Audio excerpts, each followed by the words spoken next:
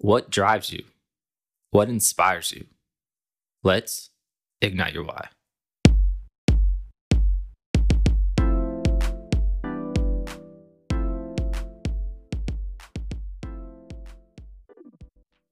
Welcome to Ignite Your Why podcast. I'm your host, Austin P. Gullett, and we're here to have genuine conversations with authentic people to help amplify their voice and figure out what ignites their why. Today's guest was born and raised in Jamaica, currently residing in Cincinnati, Ohio. He's a former MLS All-Star, a former Jamaican national team player, and a current club ambassador for FC Cincinnati. And most recently, he just became a citizen of the United States. Omar Cummings, or also known as the Big Cat. How are you doing today? I'm doing great, considering the circumstances, Austin. Thanks for having me, first of all. So it's been great. New year. Hopefully we can turn this one around, and hopefully some great things happen here in 2021. I feel that. 2020 was not my year, but looking forward. Yeah, I don't think for anyone except people selling online or something. So I'm super excited to kind of hear your story. So what is your story? Who is Omar Cummings? I wish I knew. I'm still trying to find out.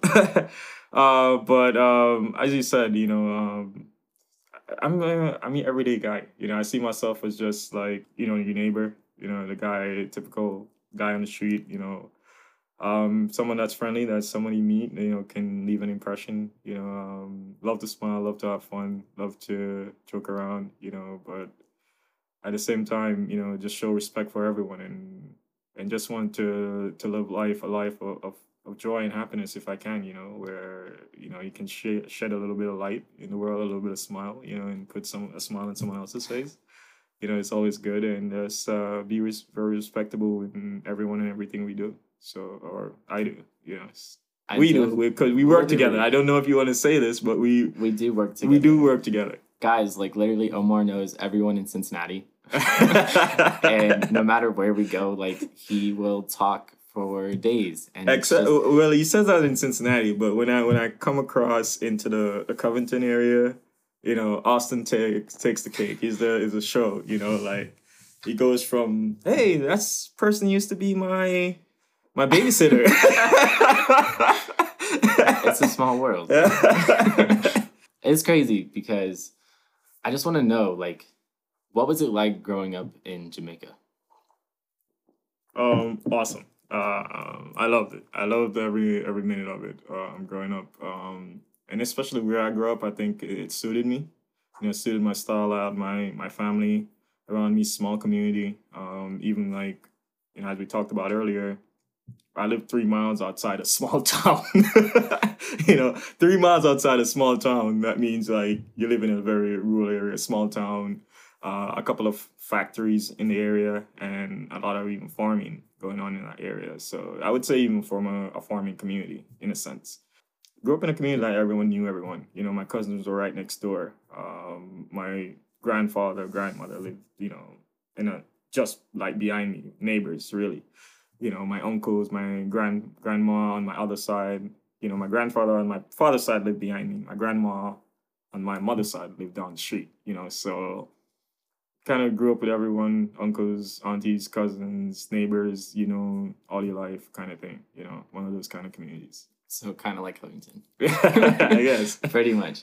So what was the turning point for you when you decided to come to the States and play soccer? I've always wanted to play soccer. Growing up, I tell people like I told a lot of lies growing up because, your uncles, your aunts, teachers, when you stand up in front of class and say, what do you want to become? And, doctor, lawyer, bank manager, whatever the case may be. Like in my heart of hearts, I knew I always wanted to be a soccer player. But of course, living where I lived and Jamaica economic situation, and I have 2 older brothers that played soccer. So seeing the struggles they went through, in soccer and getting injured or, like one of my brothers, he got injured to a point, very, very good players, both of my brothers. But my second brother, he got injured with his back. And for about 2.5, almost 3 years, he couldn't work or play or do anything, So that kind of really makes you look into life, and as especially from a person that wants to play soccer.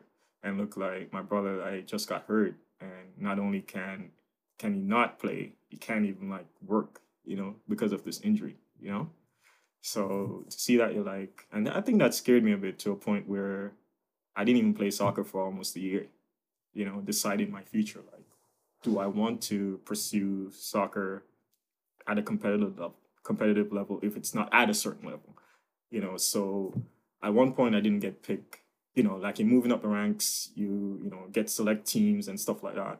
And my cousin and I were very competitive, and like he got selected for that team and I didn't, and we're neighbors. So I'm like, all right, what do I do at this point? And this time I'm like 16.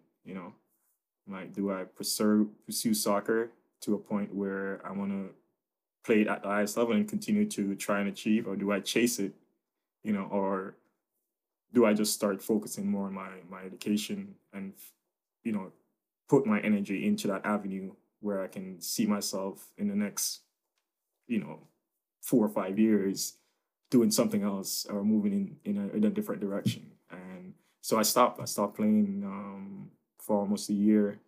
And my uncle, again, local community, local club, had this club, and he was like, "Hey, man, we're struggling. Could use your help, And I'm like, "Yeah, I still love playing the game, so yeah, why not play?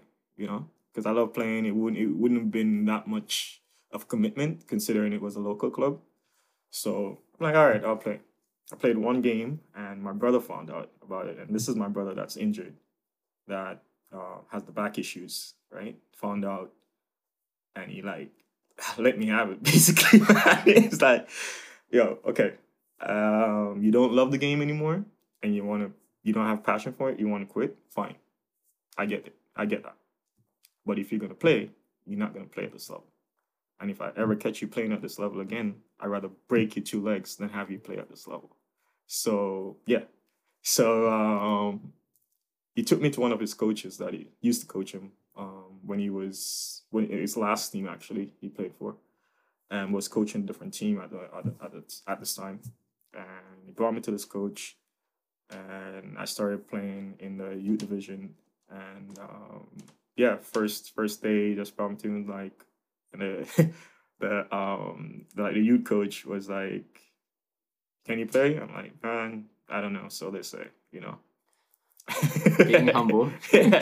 So they say, and he started even calling me Cunningham. My last name is Cummins, and he's like, "Cunningham," and I like wouldn't even answer him because I'm like, if I ever answer to this name, then it's gonna be Cunningham the rest of the time. And well, there's another Cunningham here that played, also Jamaican guy that played in MLS and whatever. Great player, I remember that name, and probably he was calling me because of that. But yeah, did well enough, made the team, and everything kind of, it was like, it's almost like, and it's history. It started from there, like my second chance in a way, to prove like who I am, and it kind of was like that second wind where, okay, I have this opportunity, but not only I didn't believe in myself enough, but my brother believed in me enough where he wanted to push me enough to play. And so if I was going to play, he wanted me in the best situation, playing at my best and achieving my best. So if I didn't make it trying to do my best, then that's fine. But if I'm going to quit and play at a certain level, then that was unacceptable. So it was good to have people in my corner that believed in me more than I did, and to give me that push. And for the fact that I saw both my brothers, like my oldest brother, he didn't really play or got the opportunities I get because he had to really work and help support the family. Straight out of high school, this guy was working at 18 and basically helped taking care of the family. We grew up kind of like my dad was involved, but it was more like a single family also, with growing up with my mom. See my dad's like on the weekends, every other weekend, stuff like that. And then I have my brother, one that was very talented, but didn't pursue his dream because he had to basically help work and support the family. Another brother that was pretty good got hurt, and therefore couldn't really fulfill his dreams. And then there was me that basically quit because I didn't feel like I was achieving enough. And so this was my second chance. So I look at it as having my two living in my brother's shoes, trying to fill my brother's shoes and make them proud at the same time, but again, on the other hand, also trying to achieve my goals and be my own person, instead of like living in my brother's shadows. So but no, like gave it my all, and before I knew it, I was getting a scholarship for within a year and a half. I was getting a scholarship to Cincinnati State in the States, because the coach looked at me one day, Bradley. His name was Bradley. This coach my brother brought me, and we're just driving one day. He's like, "Hey, kid, you want to go to college?" And I'm like, "Yeah," because honestly, and this is something that I even looked at, Austin, where before I was like 14 years old or so, 14, I probably didn't even think about college. And the fact was, I didn't see anybody in my community, any person in my immediate kind of environment going to college. I didn't see people coming home from college and like, hey, it's difficult and here for the summer and whatever the case may be. That wasn't happening. So just when I was like 14, 15, I'm like thinking about this college, what's next after high school, And my parents, on the other hand, because they didn't go to college or that kind of stuff, didn't really push for us kids to go to college. So it was not until I was old enough, like, what's next after high school, that I started considering college and knowing about college and college overseas and considering my avenues, that I started thinking about college even. So definitely that was something that I wanted to do.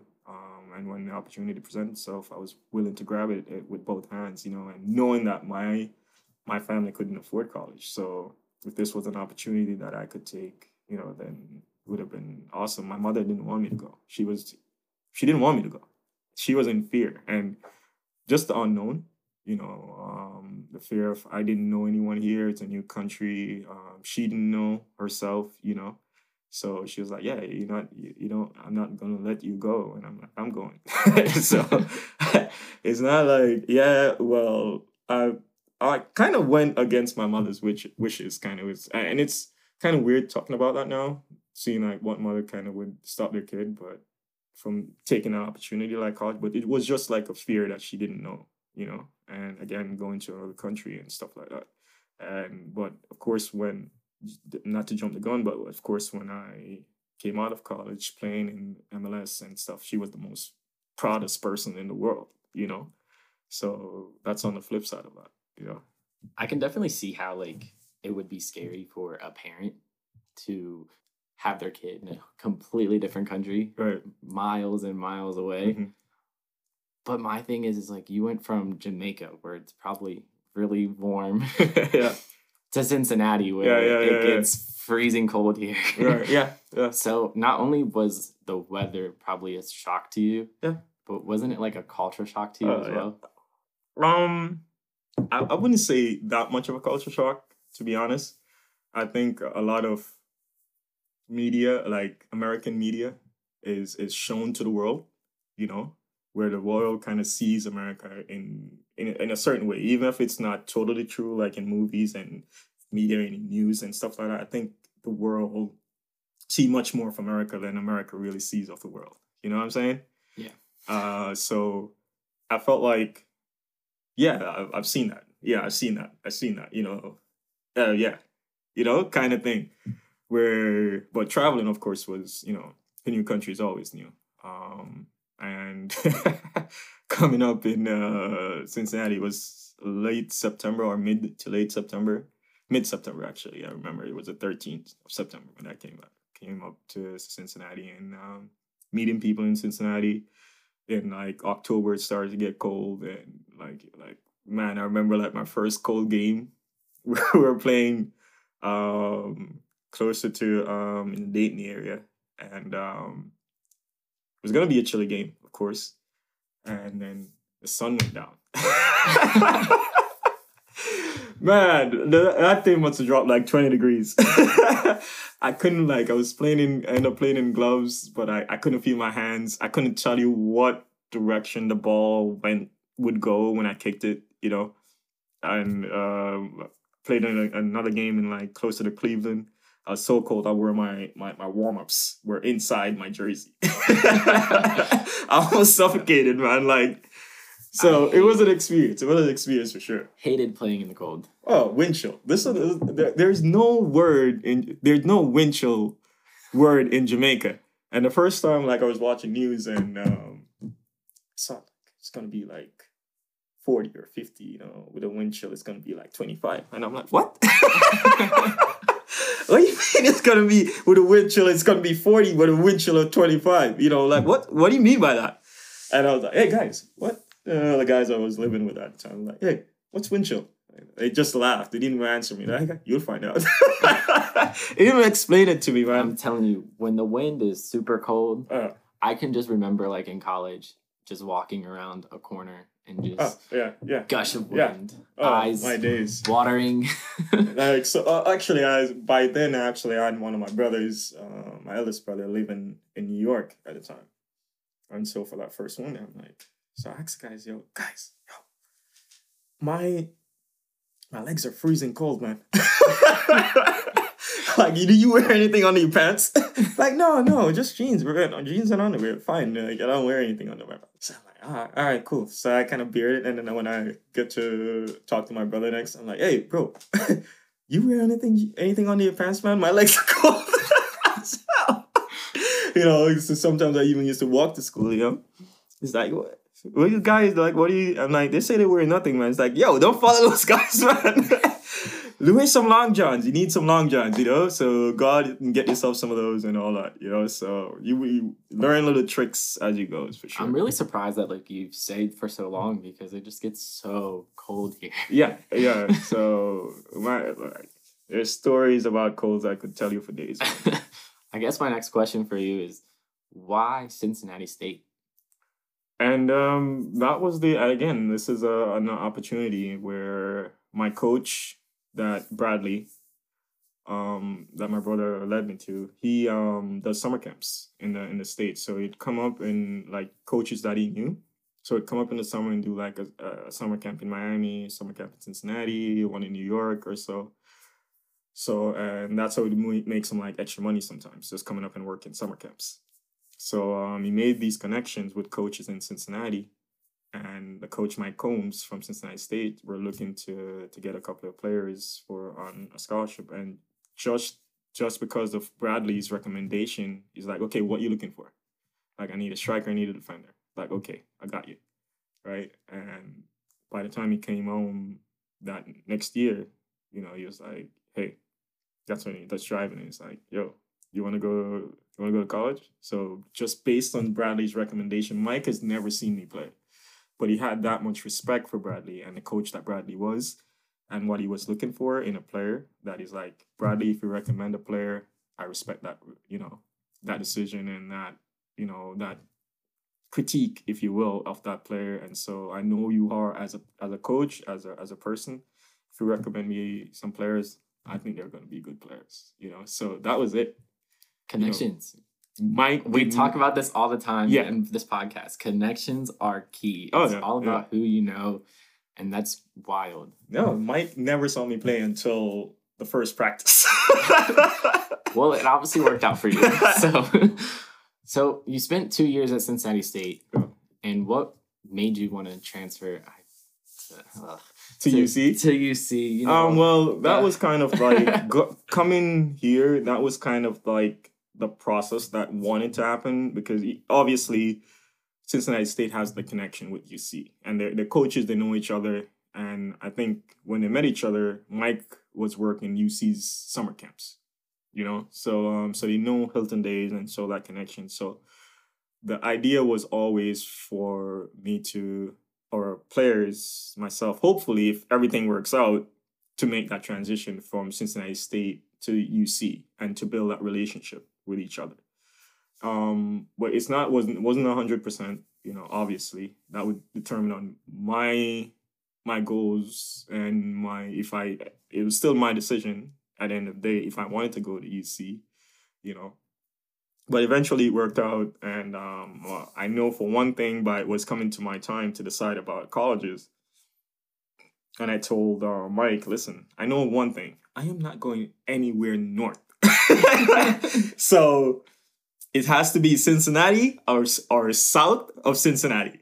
Those were my stipulations, but again, I knew UC was definitely the aim. UC was to get to UC and fulfill that kind of, that was kind of the trajectory that I was should take. Of course, there were players after me that the same system didn't work out. They choose to go different places, or maybe at the end of the day, UC was not interested in that player, So it could have gone either way. So it was determined a lot on what I did and how good of a player that I would turn out to be, kind of. Yeah, that makes sense. A lot of people go to colleges like Cincinnati State as like a stepping stone to get to the next step. It's kind of like a junior college in a sense. So you spent 2 years at UC. Right. I don't know how well you did. Obviously, you did well enough. Yeah, well enough where first team, second team, accolades. Some of it I don't even remember. People telling me like, yeah, okay, So it was good. It was definitely a good experience, and I think a good as you say, stepping stone into American college. Where it's a transit school mostly. Great help from the folks at Cincinnati State. Still have connection with some of the teachers there. Great, tremendous school. I recommend anyone in this area to go to Cincinnati State. Big up Cincinnati State. I have to say that, because again, it's like it's roots. That's your home. That's home, but that's roots. That's the first place, like Plymouth Rock. That's why I landed. You know. And it made it happen for me. And without Mike Combs, without Cincinnati State, I don't get here. I don't go any further. So for me, that was always a strong connection with Cincinnati State. So when you decided to take the next step and enter the MLS draft, right? What was that process like for you? And that again is I kind of like looked at it where if it happens, it happens kind of thing. Not to put my eggs in one basket and feel like it was going to happen. For me, it was, okay, I do what I can, I do my best, and then whatever comes from that, So if that means I didn't make it, fine. And I tell people that I see kids and other guys that probably didn't get drafted and then end up going on trials somewhere else or trying to do this and go overseas, and I didn't have those options. If I didn't get drafted, that was it. That was it for me. I didn't have the resources where I'm an international student, so you have like a year of work. You could work for like an internship for like a year or something like that. And then if you don't get very permanent position, then you'd have to go back home. And if the company that you intern with or some other company doesn't forge for you and say, okay, I want this guy to work for me, then your visa is up and you have to go back home, right?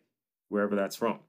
So I knew I didn't have those options of probably sticking around and trying to go on trial here or whatever the case may be. It's like, I have to make this, and for me, so I didn't really think about it.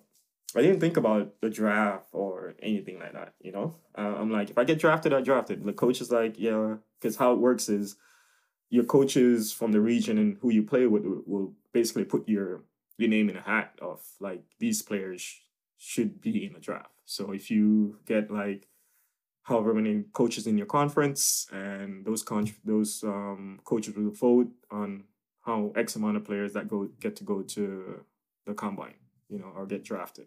So really the combine, right? Then MLS teams will determine how many players they draft from the combine, the MLS combine.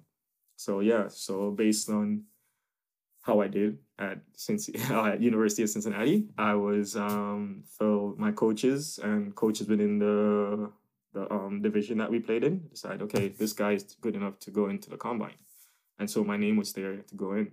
Unfortunately, I didn't get to play in the combine because I did surgery like in November, and the combine was in January, and so I actually went to the combine because I worked my butt off, try to get everything done and get ready for the combine. When I got there, they said, we're not going to chance it. You're not well enough to play. And I felt like that was it. That was it. That I'm done. You know, I didn't get to show myself or, you know, at the combine, showcase myself, and I felt like I wasn't going to get a chance. But other people kind of felt differently when they felt like, hey, maybe not going would been or not playing would have been a good thing, because if you play hurt, once you're playing, you're going to be judged on how you play. If they know that, okay, you did a surgery and that's the reason why you're not playing, then okay, let's give him a chance. Maybe it worked out. I don't know, but I didn't play. Went there, didn't play, and ended up getting drafted by Colorado Rapids. So and even that day was a crazy day. I was feeling sick in class, and normally, and I didn't think about the draft because I'm like, if it happens, it happens. If not, it's not. I'm feeling a little sick, and I leave class. I'm like, I'm going home. I went home, and I was sleeping, and went to sleep it off. I'm sleeping, and a couple of hours, and I hear this noise, and wake up, and people are running past my window. You know, I get out, like, and just people are like running. All right, I need to get out of here. What the heck is going on? And so I go out my window, and I was on the first floor. There are 3 stories of my building, and third floor is on fire. Oh, snap. And I'm looking at my phone. You know, I start checking my phone now. I'm seeing all these missed calls and congratulations and this and that. You know, and I'm like, oh, wow, what happened? And I'm like, oh, I was drafted. You know? That's why I thought people were just like running around. Like, I did not think you were going to say your house my building was on fire, man. So, and I was like, this is a sign. Like, who did I get drafted for? Chicago Fires? Like, if it was the Chicago Fire, I would have lost it. I would have absolutely lost. But yeah, shortly after that, I got a call from Charlie Wright. At the time, he was a general manager for Colorado Rapids. And we talked, and he's like, hey, how you feeling? How you doing? And we're like, right now my building's on fire, man. You know, he's like, oh, really? Sorry. And all that. And yeah, it's kind of a funny day, you know, and I kind of looked at, as soon as after all that commotion and congratulations, all that, I looked up Colorado, you know, and okay, this is kind of weird, but not only like, I was feeling sick, my building's on fire, which I thought it was Chicago Fire, and I'm like, that would have been crazy. It's Colorado Rapids, which is one of the coldest places in America to go play soccer, you know, before even the Canadians teams came in. Back then you didn't have any Canadian teams. I'm like, oh, of course, it's the opposite. It's not fire. It's not going to be sun. It's not going to be Houston, sunny and hot. It's the Colorado, quite the opposite, where I'm going to be freezing my butt up. I looked up the temperature. Dude, they had a snowstorm. Doesn't surprise me. Hold on. The worst one in 100 years. Right? When I'm flying into Colorado, like, I don't know, about an hour, or 45 minutes to an hour before I land, all you see is white. Like, all you see is white. Just flying in whole way. The only thing you saw that of little life were smokes coming out of chimneys. You know, that was it. You know, I get to Colorado, it's 3 degrees. I remember this, 3 degrees, and I'm like, first of all, I couldn't even fly to Colorado when I was supposed to, because I got snowed in a couple of days. Like, I had to wait on the day. I couldn't fly. You know, flights were done. Nothing was flying. I had to wait 2 days before I could fly in. Flew in, 3 degrees, bubble jacket, you know, walking like a penguin, you know. And I was like, man, this is going to be crazy. How many years did you spend in Colorado? 6. 6. Yeah. But you won a championship? Won a championship. Did you become an all-star at Colorado? Became an all-star at Colorado. So a lot of good things happened in Colorado. Rookie of the year. Oh. For Colorado. I got also, what did I get for UC that year also? Male Player of the Year for UC, you know, 07 also. And that was good. That was actually a great honor. I felt like, you know, of all the male athletes at UC that year, I was the one that came up on top, and I I thank them for a great mistake. I still believe it's a mistake that they made that year, but it was a tremendous honor to have. So after Colorado, where did you go next? Houston. Houston. And warm. warm, but not honestly after Colorado, like career kind of take a turn, just like injury after injury after injury, like never quite stayed healthy enough in a year. It's like the first year I was in Houston, I didn't really start playing until September. I did 2 surgeries on my knee, one in the preseason, and the next one I came back 6-7 weeks later. I was doing another one, and I didn't start really playing, like training again until like the summer, and I didn't really start playing for the club until like September, when I felt like August, September, when I felt like getting minutes, significant minutes within the team. And so it was kind of weird where I was really brought in to be like a starter, and it just really didn't work out that way because I just spent 10 months injured my first year, and by the second year, um, it was better, got some minutes, but I never quite broke into that first team, and then from there I went to San Antonio, which was kind of a good year. It was because I felt like kind of rekindled my career. Scored a couple goals, the leading goal scorer for them. The first term, I was only there for 10 months, but got 10 goals. And then how I got to Cincinnati, that was actually should back up because even in Houston, wife got pregnant, had kids, all that stuff. So it's definitely a transition year for me. And my kids were premature, so 10 months, 7 months, and 10 months in the hospital. Came home on oxygen. So same time I was still playing in San Antonio. So it was a very trying time for myself, especially my second year, which a lot was going on when my wife got pregnant. Early March. Basically diagnosed with multiple. Had a terrible, like an awful pregnancy, and eventually the kids were born at 6 months, just because of the help of the doctors, just helping them to carry them. That way, my wife was like bedridden by 3 months, So again, that also played into it. Just a very difficult time in my second year, but then I signed San Antonio, but my family was in Houston, and I drove back and forth a lot, because it's like 3 hours away driving. And so by the summer, or when I was in San Antonio, 2015, I got a call. Well, I got a Facebook message from a guy I didn't know. Well, I tell you how it happened.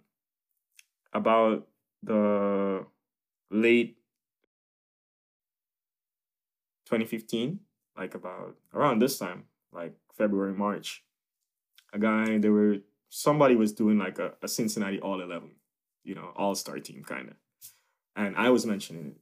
And they were like, I don't know if Omar Cummins is from Cincinnati even, but he definitely should be on this team because he represents Cincinnati and all that, And I was like, on Facebook, and I was like, oh, thank you very much. I really appreciate it. It's an honor. I rep Cincinnati. I love it.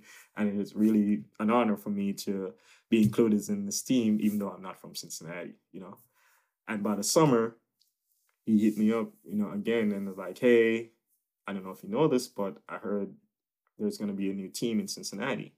And I was like, all right, cool. Because there've been teams before. There has multiple. Multiple teams before. So that was new. I'm like, another one, another one. So that was my impression from initial first time I heard about the club. Then next time, like a month later, I heard about it from my Combs, my junior college coach. Like, okay, something real. And then I heard about it from my UC coach, like maybe a couple weeks later.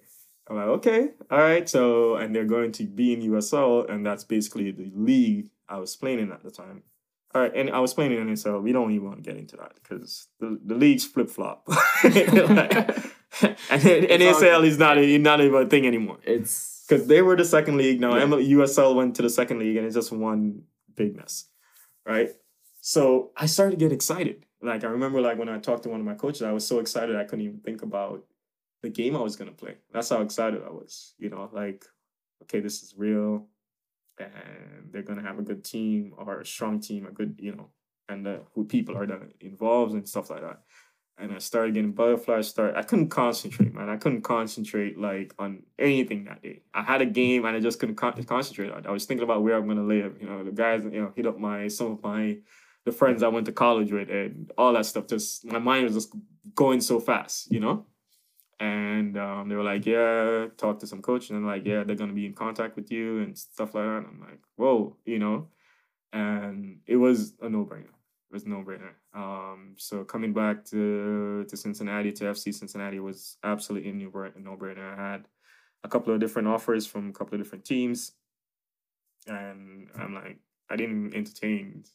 Didn't even entertain it. The only person I even entertained was one of my coaches that coached me in Colorado that we won the championship with, and I'm like, yeah, talk to me, but this is my destination. If you can offer something like significantly better, maybe, but this is where I'm going, Cincinnati's home. Right, yeah. It's crazy how like your career kind of took full circle. Yeah, so it was like a no-brainer coming back, man. Austin was easy. Again, like I have friends that I went going to college with, for me, they're family now, and my kids call them uncle, so, and Cincinnati is home. It's home now, I'm very, very happy to come back. And I was always coming back, every year, see my friends, hang out, stuff like that. And to see where the city and how the city has grown in those years coming back. And before I moved back to Cincinnati, I probably didn't come back for maybe 3 years or so. And so within the 3 years that I didn't come back, to see the growth of the city in 3 years was like amazing. Like again, the renaissance in Cincinnati that happened was, and in this area, was just amazing, man. Like the stuff that was going on downtown, the transformation, the restaurants, the bars, the young life within the city, that amazing. So soccer has obviously played a big role in your life. Mm-hmm. You still work with FC Cincinnati, like you do soccer programming through Cincinnati Public Schools and different organizations throughout the city.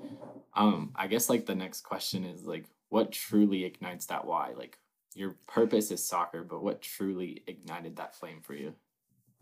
For me, it was very easy.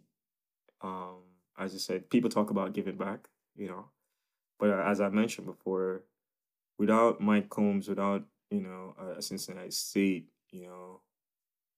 there, my life story, I don't know what it would be, and because of what I'm able to achieve for myself, for my family, for my community, my country, I end up representing my country because of all of this, all of it. So much of my identity is here in Cincinnati and how it happened and why it happened, And I grew up in a lot of ways in Cincinnati, not in the sense like growing up for years, but grew up as a person, grew up as an individual, seeing a lot of things for the first time, meeting a lot of people for the first time, being in America, but also being where I could meet multiple cultures.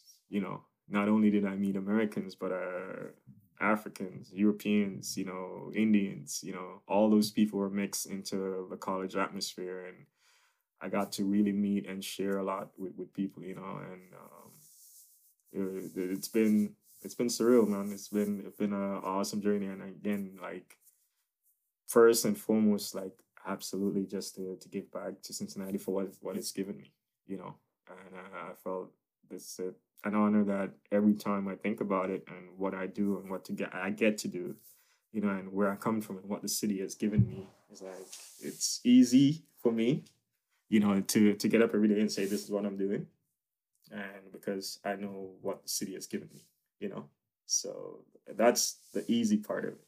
And the why, if I truly go into my why of why I do it, for obviously, like working with kids, awesome. Like giving back to community, spreading soccer, expanding, the XFC brand, into our communities and showing them what we're about.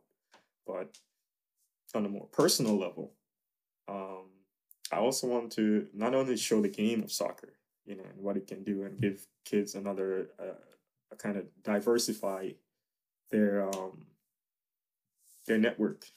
Say for kids, I say this is also an avenue, that you can get into, right? And I think soccer, out of many sports, is the sports where everyone could play. Where it doesn't matter your size, doesn't matter your how small you are. And one of the biggest things today to see is where two of the best players in the world, a Lionel Messi and a Cristiano Ronaldo. Messi is like 5'7", 5'8", right? Which is like how many kids would think, oh man, I can be a top professional player at 5'7". As a basketball player, probably not. As a NBA player, I don't know, probably. As a baseball player, what do you think? What as a NHL player, golf, yeah, maybe. But if you look at a lot of sports, the size and is almost a size requirement. Soccer is not necessarily the case. Like literally one of the best players in the world. Few of the best players in the world. Like 5'5", 5'7", 5'6".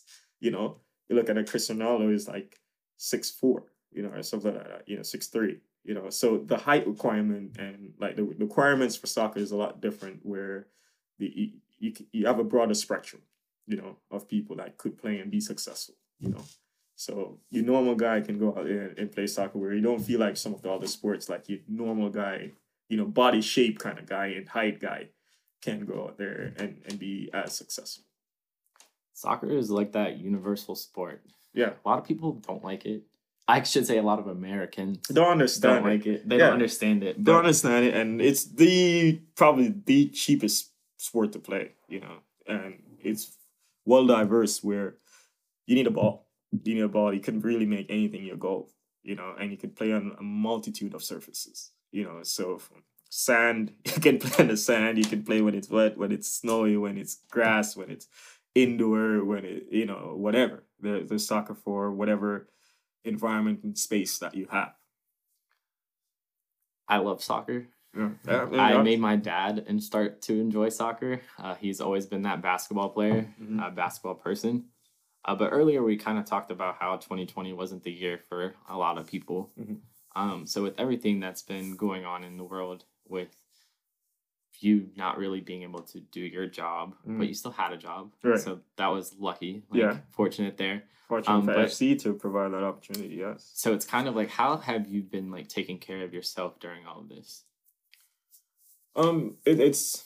It's a good to actually get the family time, especially I was telling someone today, really I've always, again, seen my kids being premature, and I always wonder, how are they doing in school? How are they keeping up? How are they working with their peers? And you get reports and stuff, from your teachers, but you really don't know, like you want to see that interaction, and I always kind of wanted to just be like looking at a window at my kids in a class, Creeping? Yeah, creeping, kind of, at my kids, just to see how they interact and all, because they're so small, and again, to see their interaction, how you want to, like, how they're keeping up, everyone wants that kid that at least average, and see, it's keeping up, he's fair, he's in the middle of the pack, hey, that's fine, mate. Yeah. That's all that matters. Yeah, you don't need to like be, at the top necessarily, but you definitely don't want your kid at the bottom, and struggling and failing and doing all that stuff. So also it's like, man, I'd love to like, be there and not be there, where I can see them, but they don't know I'm there, So it's been a good insight into their classroom, and to help them out with this online thing, and to see how they interact, how they do, and in their class, and to get like, again, just to get an insight into their world. I definitely can see how like being a parent, Mm. obviously not, but like how being able to spend that time with your kids, Yeah. especially after being a professional athlete and always being on the go Right. and on the like going back and forth between playing here and playing there, to actually be able to sit down and watch your kids grow. It's I mean, at times it's frustrating because like, one of the most difficult things I have, man, is actually that keeps my kids quiet because my wife is a nurse and so she works at night. You know, she works the night shift, and sometimes the most difficult thing I have to do is to keep my kids quiet during the day so my wife could sleep and get some rest, you know, and not be disturbed. So, I've met your kids. yeah. that does not seem easy. Oh, my days. Because they love to talk. They're like their dad. They love to talk. Oh, really? I love to talk. I see my. Hey, listen. Come on, Omar. And this is something. No. I honestly I see myself as a quiet person at times, and I don't know. I like to meet people, and I love to, and we joke around, you know. And it's good where I can joke around and feel. I joke around so everyone feels kind of comfortable, you know. I love when everyone feels comfortable. You see, like when people have a certain comfort level, then you know their expression comes out, you know. And you're kind of an introvert yourself. I am, right? That's why when you say like you see yourself as a quiet person, it's I do. really Like growing up, I was I see myself as a very shy person at times. But now, like you're not. I can honestly say that I because think you had to like pry like me to open up to you. But well, yeah. Because like I would just like be like, well, somebody else. If you were in my and you are like a motivator, you have kids that you work with, right? Obviously, so if you had a kid that you were working with and you saw where is more of an introvert than even yourself, but you are that big brother figure, right? What would you do? I mean, like when I'm around Javier, like See? I'm not like. I guess I get what you're saying. Right. I get what you're So, saying. but naturally, no. Honestly, growing up, I was very much. I wouldn't say a total introvert, but I was very much a quiet person. If you had like a group of people talking, I was more of a listener, you know, and I like to take everything in and listen. And you know, like some people tell stories, and you're watching a movie, you know, like I've heard people like Every tell. time my dad tells a story. I had guys like growing up, they'll like go to the movies and they'll come back and tell that like what the movie they watched. So detailed. And so detailed. Yes. And I remember Matrix, like the first Matrix I watched. Like I remember it like so vividly. Like this guy went to watch it. He was telling a group of us a story about the Matrix and how crazy it was, and you know, whatever, it's like bouncing off the street and I went to watch Matrix and I almost swear to you, I've seen the movie before.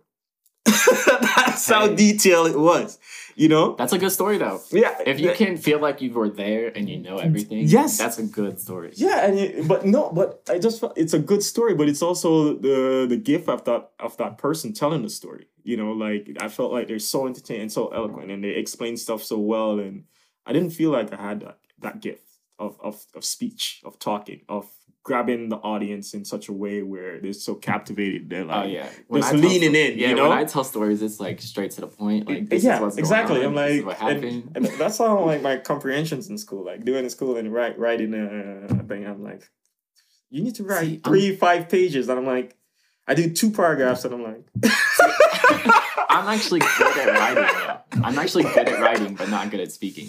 There's completely, I don't know. I was bad at math, but good at English. It was just my thing. So yeah, like kind of like, how do I stress this story out and make it more palatable? You and just like, don't use conjunctions. You just dude, add words here and there. You just kind of as like you, I'm straight to the point. I'm like, I say things and I'm like, when I had to write papers for college, I would just think of anything, right. And like I'm just like, this has to be so many words. Like, all right, I'm just gonna ramble.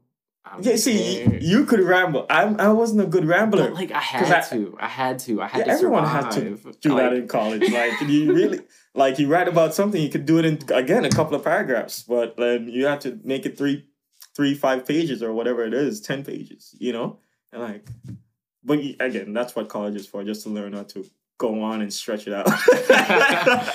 Make it that long.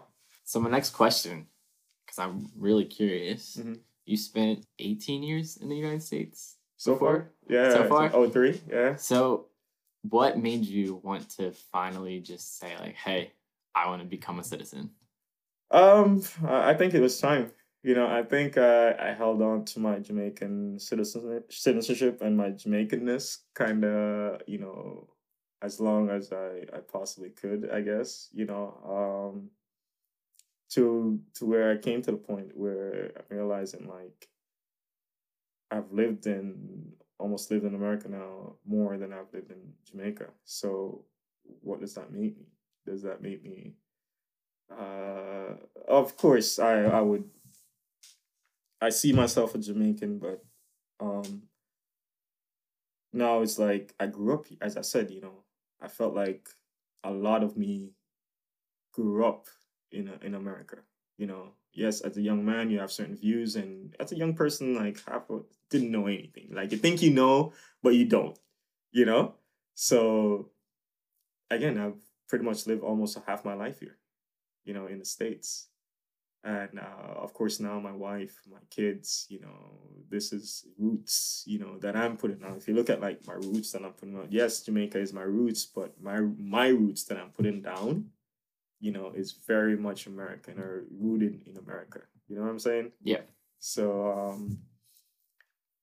I always wanted to have that kind of conduit of like being Jamaican. I have like connection and be able to go and flow in between both worlds, I guess, but yeah, I thought like, yeah, it's time. I've lived here more than half my life. I've been in the States, my kids play, I think, a big part of it also, where my kids are American, and I'm American now, but before my kids were American, I'm like, yeah, at least half this family is American. My wife. So when it comes to a vote, of like some things and the others, like, I don't know if we had another kid, like at least we're 50-50. No, now we're all in. No, we're all in where my wife and I, my kids, everyone's American now. So yeah, full circle. Again, that full circleness of going back around, where, yeah. Well, congratulations. Yeah, thanks, man. I'm super Thank proud for you and Countryman super happy. now. You're a U.S. citizen. Yeah. Well, voted for the first time. You voted for the first time because like when I was in Jamaica, I didn't get the chance to vote, and that was big for me actually. That was huge because just I believe in that kind of process, and everyone has, I think, just if you look at history, Yeah. and a person of color and all that, where a lot of people fought and died for our rights to have the right to vote, to have the rights to have a voice, to be where we are. And so I think if you don't vote and if you don't share that right, you're really giving up, and you kind of spit it on the people stepping on the people that gave up so much for you to have that right, black and white, So I think it is our responsibility. It's something that I've always wanted to do. Especially, again, in Jamaica, I didn't, by the time I got 18, there wasn't a time where I could vote, so I came up, and then a couple of years later, they had elections and stuff like that. So I think it's so interesting, your perspective on it, because I feel like growing up in America, you kind of just like don't see voting as like your right or your privilege. It is absolutely, and right. Like, you know what I mean? Yeah. Like, but like growing up, it's not like really like talked about or like really enforced, I guess you should say. Yeah. And it wasn't enforced in my household, so to speak. Again, single mother, my mom didn't participate so much. Not until later that I even found out my dad didn't even vote as much, but the political system in Jamaica is, everyone knows about it, So I always felt like that is you're given right to have a voice. That is your voice to say, you know what, I think this person is better than this person, and if the person that you vote for, it's not good enough job, whatever, it is your responsibility to say, okay, I think you should go. Yeah. I don't necessarily believe so much to be one way or the other, kind of, you know. And that's not for this kind of forum, to be honest, you know. But that's something I guess we could talk about at a different time. Yeah. Totally agree. I just want to say thank you No for problem, man. taking the time out of your day to talk and tell your story. So, yeah. Yeah, thanks for having me. Thanks for giving me a voice here on your program. You know, I think it's great. I think it's great what you're doing, and you know, when you explained to me like when you were starting this podcast and what you wanted to do and to share, I thought it was awesome. You know, and you're like, yeah, I'd love to have you on at some point, and it's been delayed even though because of COVID and all that stuff. So we finally got it done, and I'm glad for the work that you're doing. I hope you keep doing it. I'm sure you're gonna have a lot more interesting people than myself to Honestly, talk like, about. You're like the top, yeah, bro. right. Former professional athlete. Like. Sure. But no, thanks for having me, and respect, and love. I appreciate it. I'm looking forward to coming back to work. Yeah. I don't know if I told you. Right. So we'll be seeing you more Oh, often. yeah, we're seeing a lot more of each other. Thank you guys for listening in. Always remember, find your purpose and ignite your why.